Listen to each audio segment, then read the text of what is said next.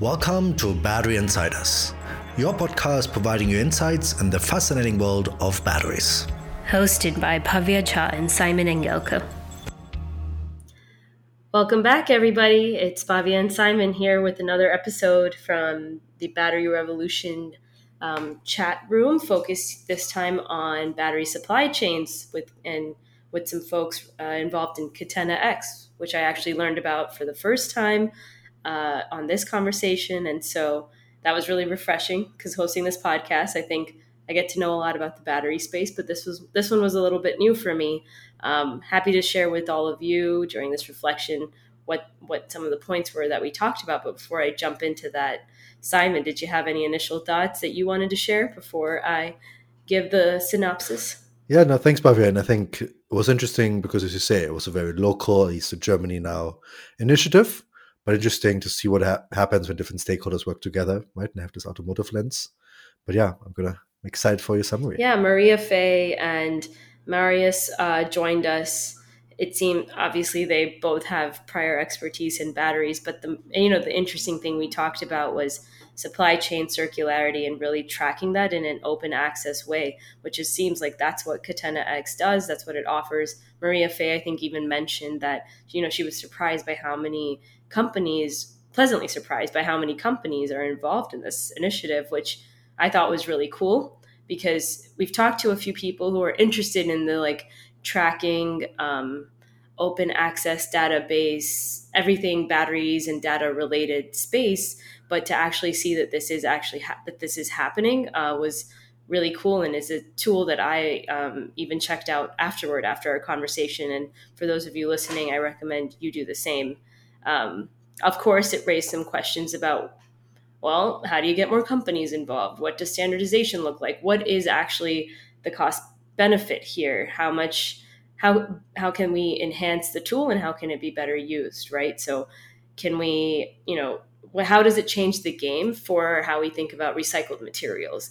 And so those were some of the questions that I left with. And I think that a lot of the conversation also touched on a lot of these points, and really made for a fruitful chat about something that I think is a little bit more cutting edge and different than some of our previous conversations as far as what's up and coming and what's new in the field.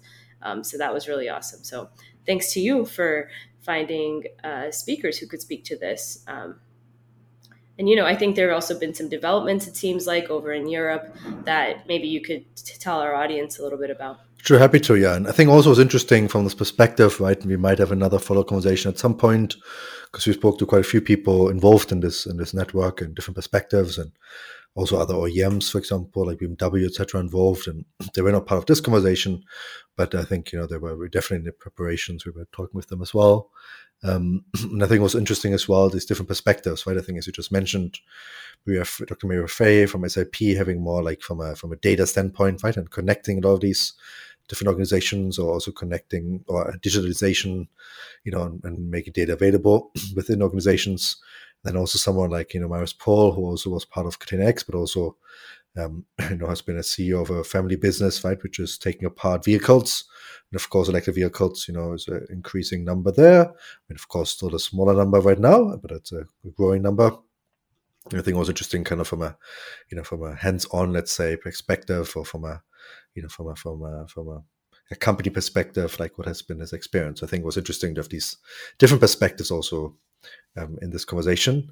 And as you mentioned, there's been quite some interesting developments since we recorded this earlier conversation with our two speakers. Where we're recording this now, actually, in between, there have been some developments on the European front, especially on the European battery regulation front. This European battery regulation has been in the works for a while. It has been announced already in December 2020. This has been when the proposal has been presented by the European Commission on this. And this is really an overall framework how to make the battery industry more circular, but also, reduce emissions, make it more traceable. Really make it a long-lasting industry and sustainable industry. And has a lot of requirements from emissions to recycling, etc., etc. And actually, it took another hurdle, the major, really next hurdle, which was on 14th of June, where the European Parliament approved it. So we did some other steps before that, and now it's really, very close to becoming law, then things have a clear timeline because you just mentioned, right? Like, how do you get more organizations involved in efforts like this and data sharing and things like that? And of course, one is that they have to, right? And I think this battery regulation includes a battery passport, and of course, of other companies we had on the podcast before, like Circle and others. Global Battery Alliance work on battery passport concepts as well as digital, traceability solutions. Um, and I think it's quite interesting to see now, things becoming or going towards the direction of a law. And I think it will be very interesting to see how this then will be implemented as well in the future. I think there's still a lot of questions around that as well, like a technical implementation, for example. And I think we touched a little bit on this as well in this earlier conversation. Um, that this is quite complex, but still should be quite worthwhile because it's really about how can we make this industry more circular, which is one of the, I think, big aims as well we want to really think about through batteries and battery powered world. So just to clarify, like things like Catena-X are mentioned in this regulation. I mean, you mentioned the battery passport, or do you think that the regulation, because it includes things like battery passport, it opens doors for things like more tracking, like what Catena-X does, to become part of that law? I think maybe for our listeners, Yeah. like how does, when something becomes a law in the EU, like, what is, Yeah. I mean, I've looked a little bit into this too, like implementation, what does that timeline look like? Do you have any thoughts, or could you shed some light on that? Absolutely. And I think in these laws, right, like you kind of mention what should be done, but I think not who should be doing it. And I think also I just had a quick look on this European Parliament, right, the adopted draft. I mean, Catena-X not mentioned anywhere. It would surprise me as well because, again, I think not single initiatives. It says more what should be done, and then I think it's about a separate implementation how it's done. And I think they also, from a legal perspective, right, you don't want to choose winners. You want to provide a playing field, right, and set like the ground rules, what has to be done. But then who does it in what way? I think it's still then to be seen. I think the one big difference, though, is, and that's a really major development, is that we currently have a battery directive in Europe, European Battery Directive. And the directive means in Europe that each country has to implement themselves. And maybe you have some more things you want to add on this. I spent a bit of time on looking at these differences. So I think that's a big difference, right? That with the European Battery Regulation, we have something for the entire Europe. And it's not needing individual implementation for each country the way they want to do it. It's like one European-wide rule book, essentially. Anything you want to add on that? Well, hopefully we'll get some spillover effects here in the US. Oh yeah, I definitely remember the battery directive. It's like it was like my gateway into this world. And so when I was looking into that in 2019, you mentioned the amendments, proposed amendments in December 2020. I was very much involved and, very much aware of that because it was, part of my research at the time. And it's amazing to see the progress that's been made since, and the continuous conversation, and the increasing number of people who are involved in these conversations.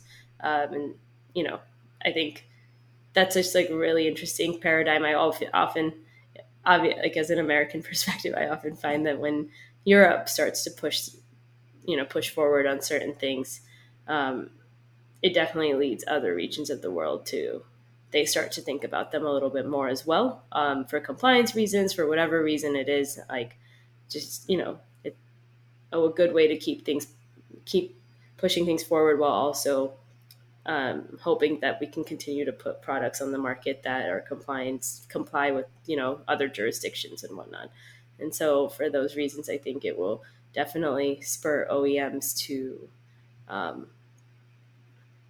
invest in and take the time to do this type of tracking, which I don't think is something that was a priority necessarily before. But I think initiatives like this, rules like this, of course, directives like this will continue to push OEMs on this. Absolutely. And I think that's also kind of the excitement, right? And I think overall with Inflation Reduction Act and things and these initiatives and like new programs around the world, there's this, the race there. And then, of course, always the question with regulation is, will it help rather than hinder? And I think there's also different approaches different countries are taking. But I think the overall goal is really good and very, I think, important. But yeah, I think the implementation is always key. And as you say, some friendly competition, I think, in regulation might necessarily be a worse thing. And that would be interesting to say, as you say. I think the US in some way could also do a big push there, right? And maybe not move all of them. And I already have in Yeah. some way through the Inflation Reduction Act enforcing, right, more local production to get like this support. So it's Oh a different yes. approach rather than regulation, or like a, it's a carrot and stick method and often used as a metaphor. But I think here it fits a bit as well. Absolutely. Well, I'm looking forward to having more conversations on this. I'm sure this is not the last time that we will talk about open access databases and tracing when it comes to battery supply chains and circularity. And so, more to come for sure. And yeah, looking forward to our next conversation in July. And we will see all of you, or hopefully tune in with all of you next on Clubhouse for our battery revolution session, and then of course our next podcast recording after that. Thanks, Barbara. Good to chat. Thanks. See you later.